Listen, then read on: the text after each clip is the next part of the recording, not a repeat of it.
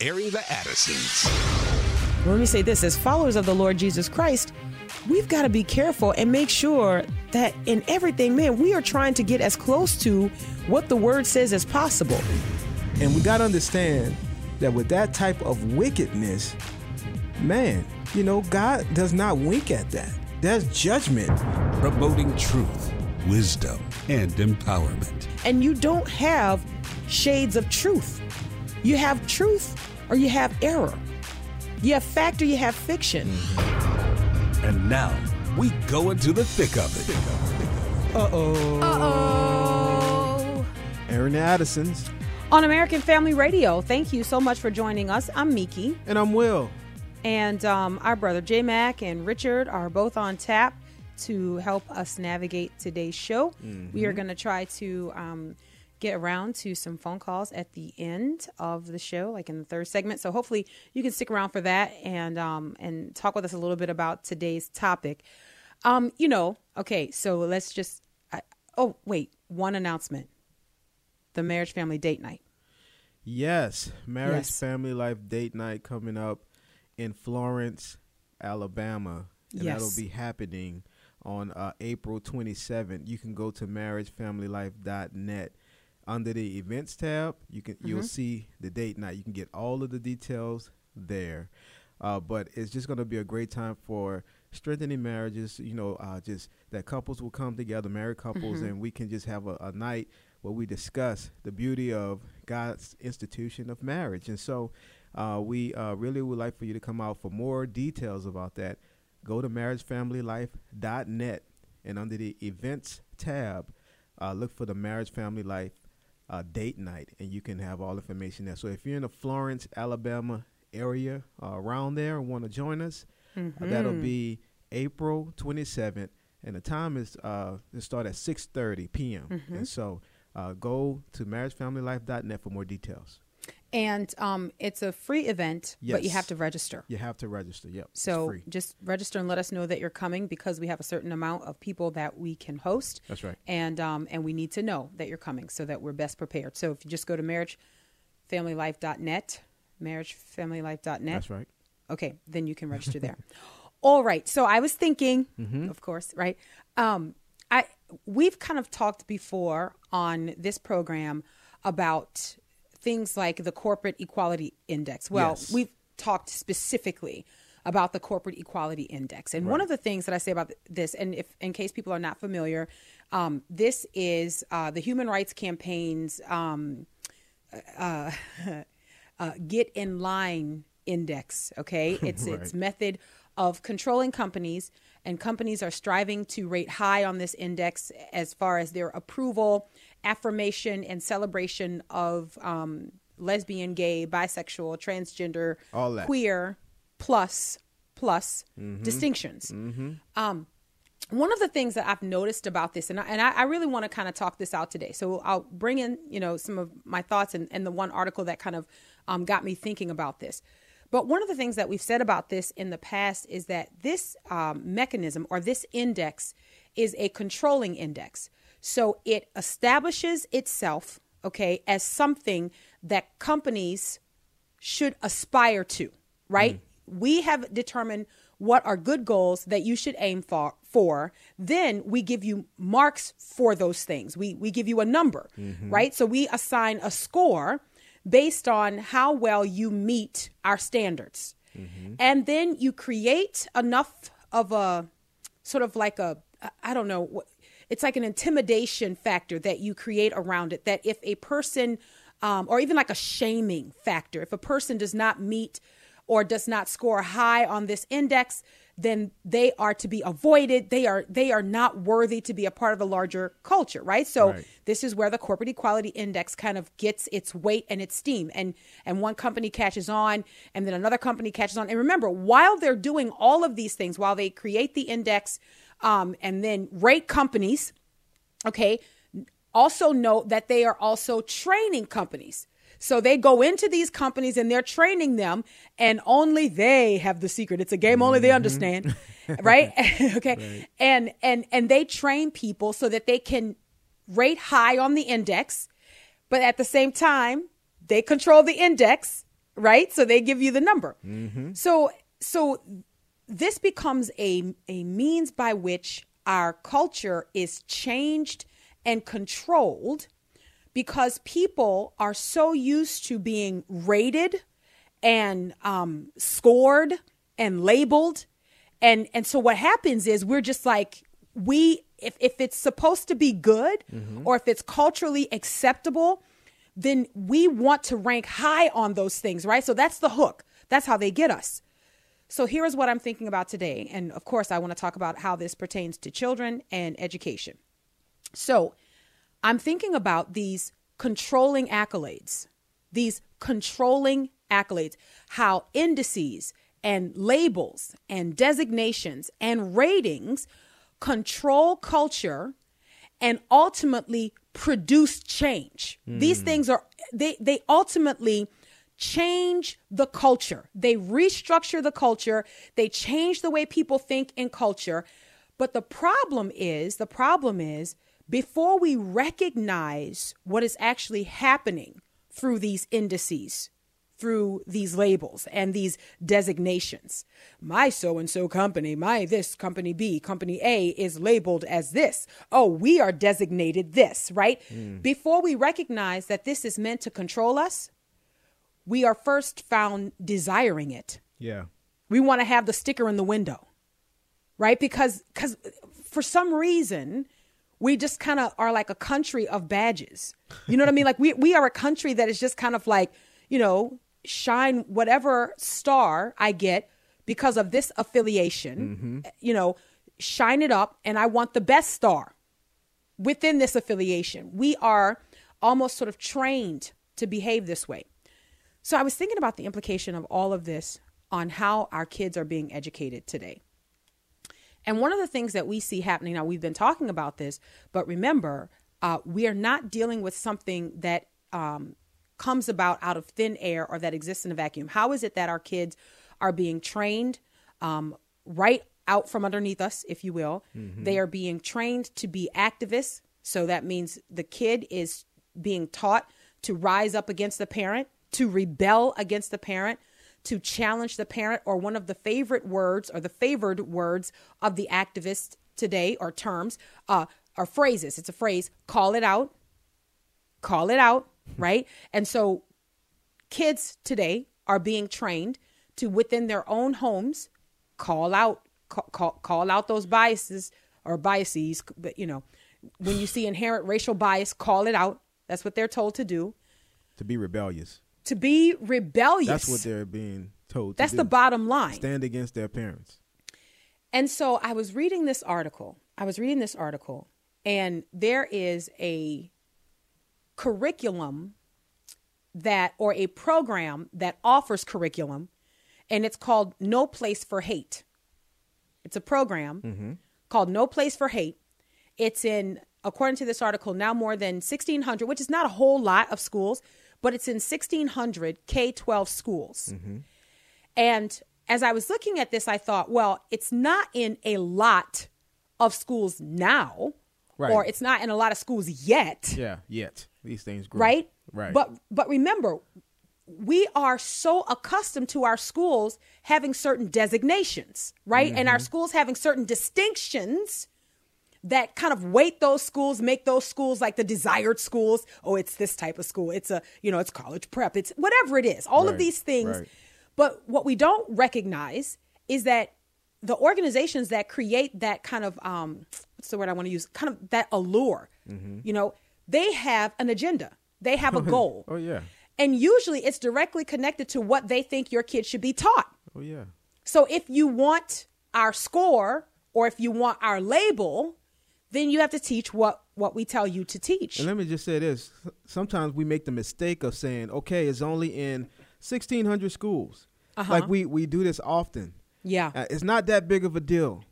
But then we turn around and we see that more than half of the schools in the country begin to do this, and they're teaching this stuff. It's so true. We do terrible job at taking things like this seriously on the front end and making noise about it. That's it's right. only on the back end when it's already implemented. And it's too late. Yeah, that we want to come out with guns a-blazing.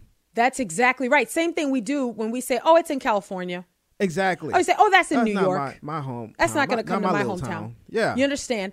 So, okay, man, that's an excellent point. That is an excellent, excellent point. So here we are, which by comparison, when you talk about the kinds of things that are in many of our schools, this would be like kind of the front end of this. But this is an iteration of so much other stuff that's already in there. schools, right? Yeah. It's just this particular organization, the Anti-Defamation League, okay? This is their iteration of what your kids should be taught about equity and equality and what they call racism and all of those things, right? Yeah. So the program is called No Place for Hate. And again, it's in 1,600 K-12 schools. But in this program, they provide the Anti-Defamation League, they provide a curriculum that teachers are to adopt if they want to be identified or recognized or labeled as a no place for hate school. So if you want to be in a positive number of ones who are woke and ones who are on the front lines of making sure there's no hate, this is your badge time. Yes. If your school want to be a part of this, you have to have this curriculum going.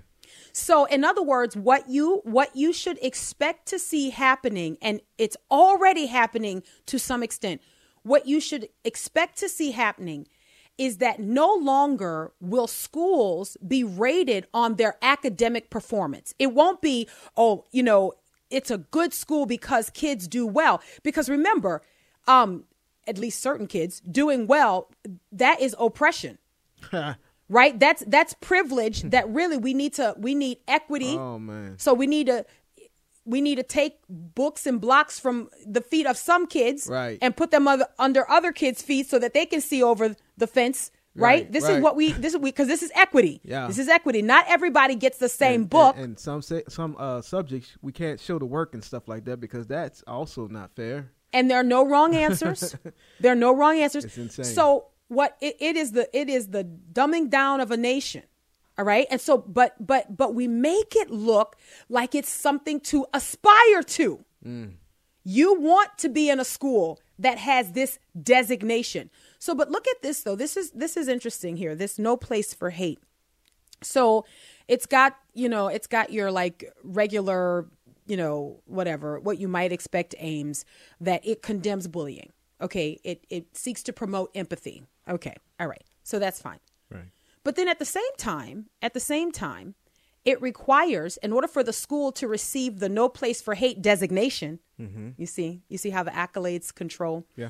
So in order for a school to receive this designation, at least 75% of the school students must sign a pledge. Okay. So the student, why? The student signs a pledge where the student agrees not to bully and not to show bias, and even the school agrees to report these whenever there may be an incident that arises where there is a display of bias or bullying or discrimination or harassment. Okay, but it goes a step further.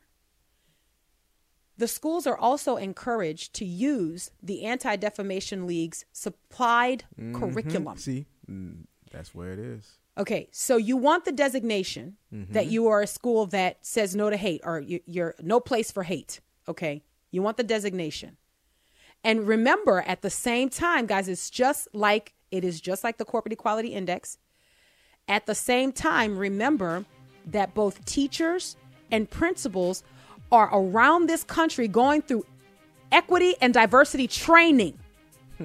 So they are being told that in order for them to, pay the culture, they've got to, one, acknowledge their privilege. All right. There's certain steps that they have to take. You would imagine that some of these schools would start thinking, man, maybe we need to have this kind of designation to show that we're taking strides, that we're making the steps that we need to make to be, a place that is inclusive, a place where there is equity and equality, right? When we get back, we'll talk about some of the things that are found in this curriculum that these no place for hate designated schools must adopt. All right. Aaron the Addisons, American Family Radio. We'll be right back.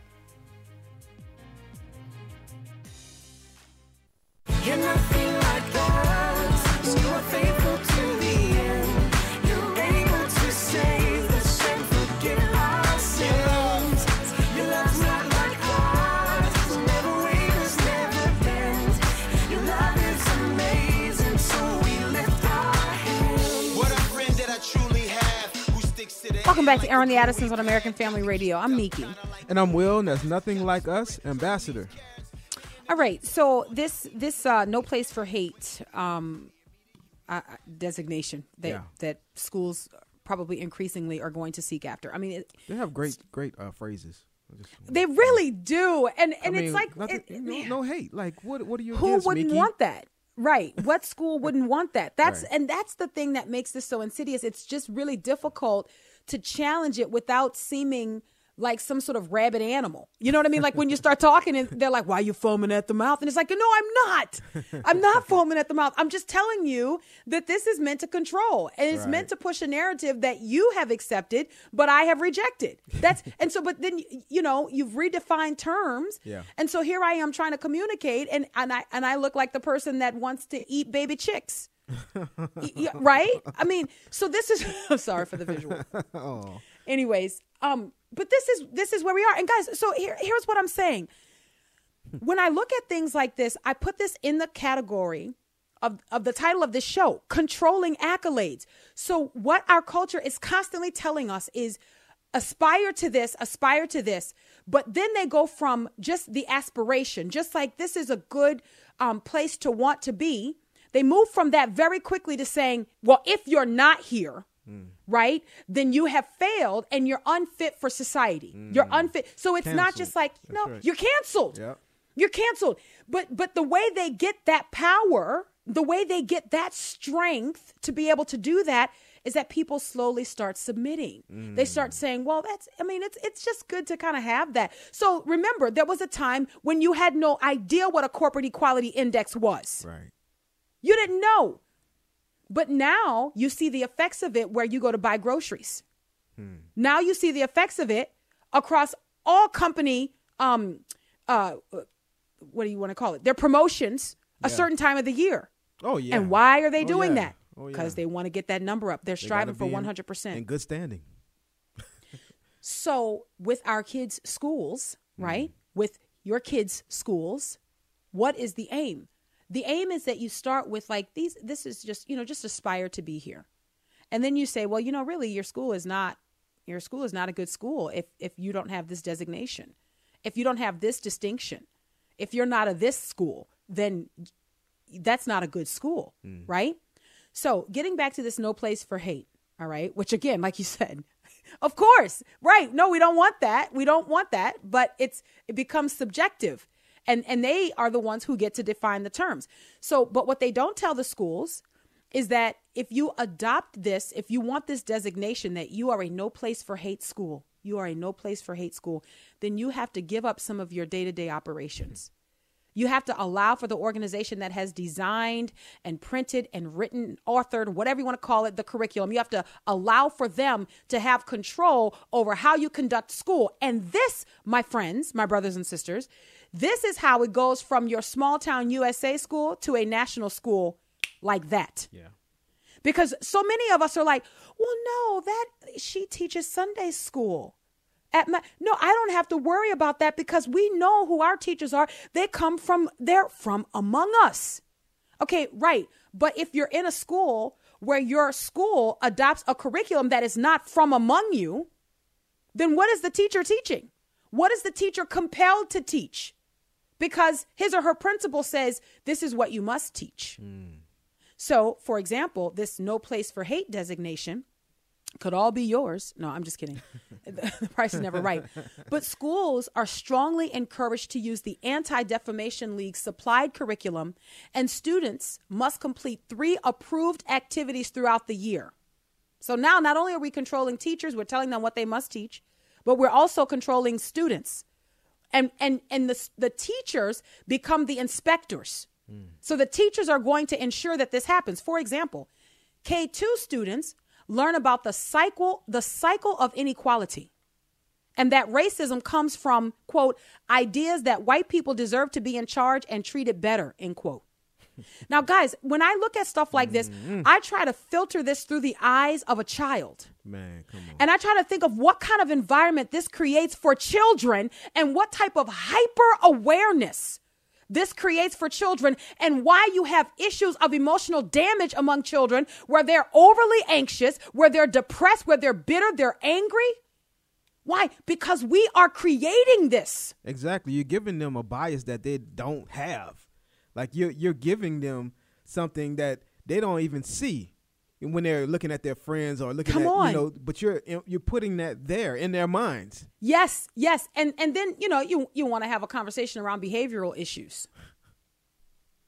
Crazy. Again, when we talk about what this curriculum teaches kids, middle schoolers will, quote, consider the extent to which dress codes unfairly target certain identity groups and navigate around something they call the quote unquote identity iceberg. The identity iceberg? What does that? Well, it tells kids not to assume their peers' race or gender by their appearance. Now, wait a minute. Now, wait a minute here. So, again, when we talk about equity and inclusion and diversity, we're talking about what we've always been talking about, all of it. Mm-hmm. All of it. Where you are essentially giving up your convictions. You're handing your kids over. You've got to suspend your convictions and theirs, right? Because now they have entered onto a plot of land where they belong to that school. In addition, high schoolers will explore how so-called microaggressions are pervasive in everyday life. They will learn about the quote-unquote pyramid of hate. The pyramid of hate, which asserts that oppression is widespread in society and seems to imply that not being, quote, aware of privilege can lead to a continuum of genocide. Now, wait, what? Yeah. This is crazy. We got to think these are the things that are being pushed in the schools, like in these schools with this program. Like, think about that. This is what's being taught, and this is what your child is being groomed to think. Yes. And so that when they come home and are sitting, and I say this all the time, I'm not going to get tired of saying it, sitting at your table eating bacon. Right. Eating the grits that you purchased, and they're telling you about your microaggressions, and they're telling you about your biases, and you're like, what? I know you didn't read that on the back of the Captain Crunch box. Right. I know where are you getting this? And so then what you do is you create an environment where you have enemies under the same roof.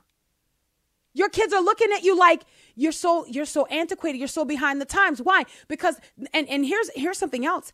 This no place for hate. If you want this as a designation for your school, and make no mistake about it, teachers and principals who are being trained in equity and diversity will be clamoring to have these designations. Mm-hmm. This is what badge. Controlling accolades will look like. Yeah.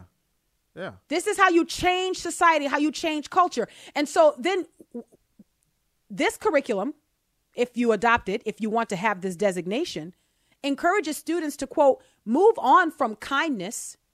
It tells them to, quote, understand how to engage in changing systems and society. Wait, what? Yes, it's many activists. Many activists under your roof, in your home. So the gap widens between the parent and the child. So now here is my encouragement, and here is my challenge. I was looking at something else, and I want to research it a little bit more, but I was trying to get an idea, trying to get a gauge of what types of organizations are, how schools are measured and rated, and there are all kinds of different organizations. But I will tell you, just doing a quick search for them, the organizations that are at the top of the search list are organizations that give merit to schools right now already based on equity and inclusion and diversity. Yeah. Now, yeah, they still are looking at academics. Okay. They're still looking at performance, but also listed among those things that they're looking at to determine whether or not schools that are in this area, which, by the way, I was looking at one organization. It's called greatschools.org, greatschools.org. And it gives you a list where you can look up to see if a school in your area is a greatschools.org school, you know, and of course it covers things like equality versus equity. And then it lets you know, and I was trying to study this, it lets you know how they rate these schools. And I was like, oh, this is really, really interesting. Letting you know what the metrics are and all of this stuff. And then I said, well, I'm just curious. Do they have any in Mississippi? I just wanted to know. I mean, because that's where I live. I just want to know. And interestingly enough, they don't. The closest one is in Memphis, where they have several schools that stand up Memphis. They're like, oh, okay. But it's interesting. These things will become markers that you're going to know what you're getting based on what the designations are, based on the accolades that to some people it's going to be grand. Well, my kid is going to a no place for hate school. And hopefully everyone who is discerning, you know, would be able to say, oh, I'm sorry. You know, and that's the thing. People who espouse this stuff, they look at, like you said, you looked at Mississippi, they will say, oh, they still behind the times. Like, well, there's a reason. There's a reason, Mika, that you're not on the list. Mm-hmm. Well, amen. Amen.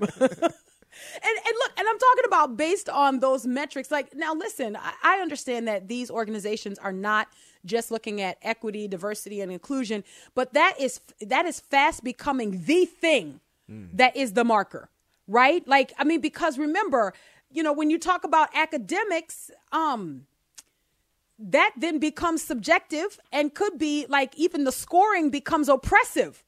You understand that saying that 2 + 2 is 4 becomes sort of like, you know, a certain people group's narrative. No, it's not. It's objective. And it's rooted in the immutability of God. This is why we have these things that are fixed and that work together, that are objective. But even that is up on the chopping block when we start talking about inclusion and diversity and equity and all of these things. You can't expect kids to be on time because that is oppression. You understand? You can't expect kids to pay attention. That's oppression. And this becomes where we are. So here is my suggestion. Here is my strong suggestion. The question is, how do Christians protect against this? If the accolades become the controlling mechanisms in a culture where the culture ultimately is changed intentionally, changed radically, right? Because people are clamoring for the accolades. They want to measure high on these indices. They want the labels. They want the designations. They want the high ratings. All right. So if that is how you control people, through establishing your own metrics and then making people live up to that, then what is the defense of the Christian? Well, there's a scripture that came to my mind. Come on. There's a scripture that came to my mind. And here is the scripture. It is in Paul's letter to the Colossians. And this is what he said in Colossians chapter 3.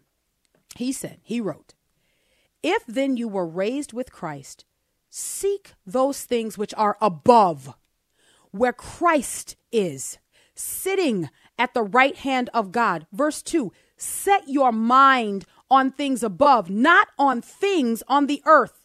For you died and your life is hidden with Christ in God. When Christ, who is our life, appears, then you will also appear with him in glory. If we want to avoid the effects of the controlling accolades, if we want to be out of the sort of rat race that is, oh, well, I'm identified and I'm validated by a world's system, simply don't want it. Don't desire it. And maybe that is more difficult than me saying simply. Because actually, when you do a search, when you look at what the Apostle Paul was actually writing, you know, I love to look at Greek words because it just gives you just a rich understanding of what he was actually saying. It's not something that is just simply done. So I don't want to give the indication that it's just like, oh, you just set your mind or you just seek these things. The Greek word here, seek, is actually, it's transliterated zeteo. It means to seek by inquiring, to investigate, to get to the bottom of something. So there is a terminal resolution. In other words, I'm going to get to the bottom of the matter. It is not just this, we have this faith and kind of curious about it. No, it's that what you are seeking out is to know the one who purchased you, to know the one who is the lover of your soul. And then this setting your mind on things that are above. I taught this a couple months ago. Mm-hmm. I want to say it was a couple months ago in a Bible study with the ladies at my church, where we were talking about what the Bible expects us to do. Yeah. And one of those things, set your mind. Set your mind. The Greek word transliterates there phroneo, to have an understanding or to think. But there's a portion of the word from where we get our English word diaphragm. Diaphragm. So the understanding is that there is something that happens where we cannot see it happening on the inside, but the effects of it on the outside, people notice. So your diaphragm is moving on the inside. People can't see it, but we know that it's happening because you're breathing. Right. So what Paul was saying was set your mind. So the place that we cannot see, your mind, set your mind on things that are above, and the outward effect will be that you are living according to that. So what does that look like for the Christian? It looks like we're not striving after their accolades. We're not running after their, designations and trying to measure high or score high on their indices. Mm-hmm. And this is difficult to do because we are a culture of, my kid. Well, you know what I've got. Well, they've designated me. I mean, listen, I've been a hall monitor. But what does that matter in eternity? We'll grab the break. We'll be right back. Yeah, a mighty fortress. A mighty fortress. A mighty fortress is our God. Yeah, a bulwark. A bulwark never failing. Yeah, he's a helper. A helper he amid the flood. Yeah, of mortal ills. Of mortal ills prevailing. Yeah. Welcome back to Aaron the Addisons on American Family Radio. I appreciate you listening. I'm Miki. And I'm Will, and that's A Mighty Fortress by Shai Lynn. I wanted to say something. There's something that was interesting, as we looked through that story and it talked about the Anti-Defamation League, and that was something that was started, I think, 1913. The founders of the ADL understood the truth, and I'm just reading from their website, and then catalyzed by the lynching of Leo Frank, they embraced a simple yet audacious mission. It said to stop the defamation of the Jewish people and to secure justice and fair treatment to all. And they go through all the different principles. And I was looking at the different principles, and it was some good stuff. It seemed like it was created, for a great reason. Mm-hmm. But I think over time, as culture change, you begin to see things change. So one of the things is they defend or stand up for the right to marry regardless of your gender. And then it said we are the foremost expert in the study of extremism, and when I see stuff like that, I have to ask, like, okay, what is extremism to them, or when they say regardless of your gender, what are they saying? They say we are the foremost authority and leader in fighting hate online. Wow. And we are a relentless advocate for vulnerable communities of all kinds. And so I'm wondering if 1913, there was this type of language in their principles. I would think not. Sure not. But you see how great point. Yeah. Things change over time. And now, they have these principles that they probably mesh with new principles that they have now. And they're pushing this as a curriculum and, these ideals in schools. And it's like, man, some of these organizations, they'll start off great. But over time, because of the pressure of the culture and the things that are going on in the world, they cave in and they adjust and they, contort themselves to fit in so they can be accepted as well. It's just crazy to see. I think that is an interesting point, Will, because I'm wondering, you know, when we have these kinds of initiatives or, you know, I don't know, curricula that we adopt in our schools, and maybe they're underwritten by certain organizations, I'm wondering how many parents and maybe teachers are operating on an antiquated definition of that organization, like an antiquated description of that organization. So then what it used to be.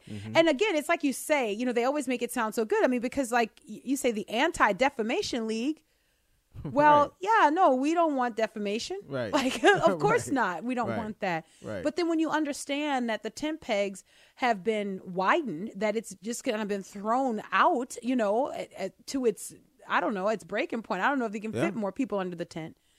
Then what is it that your kid is ultimately getting? And my challenge to parents, and this I think is difficult. We exist in such a tension, do we not? I mean, we are in this world and not of it. We want the best for our children. And unfortunately, we've been told in so many instances that the only path for our kid is that they sort of go through the same, like, you know, this is what they're doing in the culture. So this is what our kid has to do. Right. I want to encourage Christians to go a little deeper in their knowledge of the Lord and to really ask him, what do you want my kid to do? Like, you know, I think sometimes we have this thought and we don't say it, but I really do think that sometimes we are under the impression that we love our children more than the Lord. And so we are unwilling to risk what he might want for them because we know best. Right. And so often what we know as best for them is not based on prayer and seeking the Lord, is based on what is culturally automatic. Well, that's just what happens. You turn 18, you're supposed to get out. Right? I mean, you're supposed to be like, go do something, you know, and for many kids, it's college is the next step.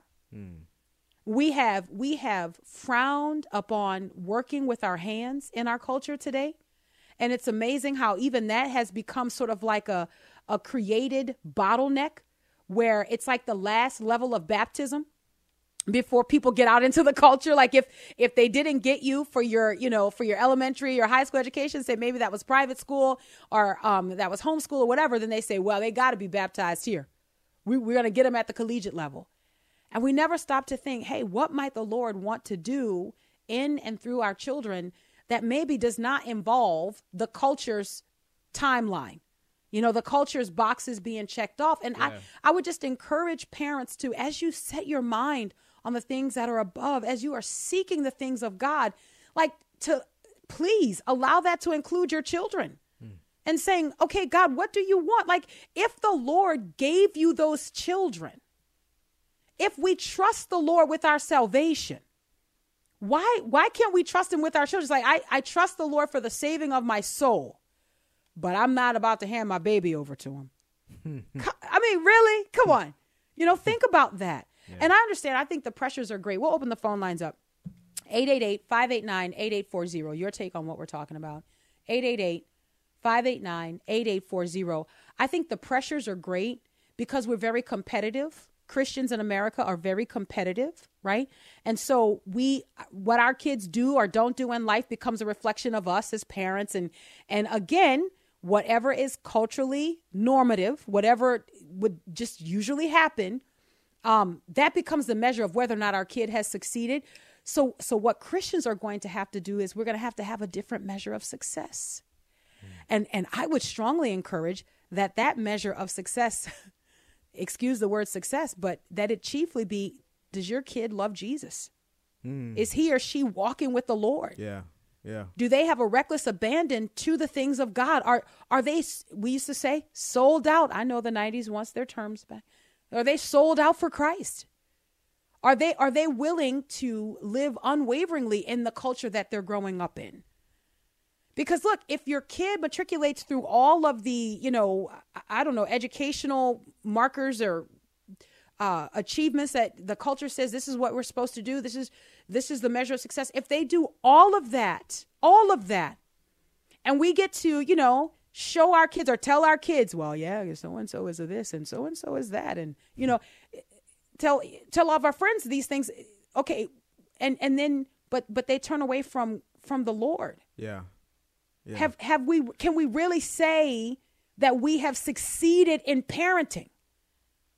Because that's what everybody wants, right? We want to be like killing it at parenting. We want to be just like killing it at parenting. That's what we want to do. People don't say it, but your social medias reveal otherwise. We want to be killing it at parenting. You know, I have to say too, you know, we cover a lot of these stories about what's happening in the schools and the things that are being pushed, and we know that there are a lot of great Christian teachers that are in the midst of all of this. I just wonder too, at what point do we say, okay, church, we need to do something about our children who are in these places? You know, it seems like we're continuing to talk about this stuff, and it's happening and it's growing, and we can look down the line and see where things are headed. But when is the time for some putting heads together and solutions and say, okay, body of Christ, what are we going to do? You know, I feel like because we're going around the mountain a lot. Yeah. You know what I'm saying? I think some people have to care an awful lot. We had a call, I guess maybe a year or so ago, from a grandmom who is a retired teacher who shared with us how she's homeschooling her grandkids. She's taken up that mantle because she's seen how much the school system has changed and the effects of it on kids. And so she's helping her daughter by homeschooling the kids for the daughter, like helping.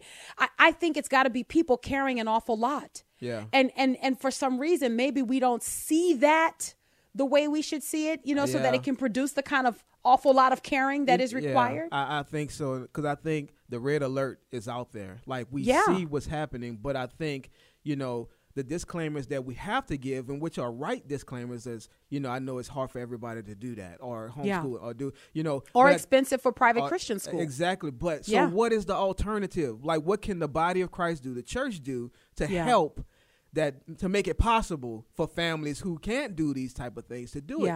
We have to get to that point. I think that's when we're serious. But and that's going to take sacrifice.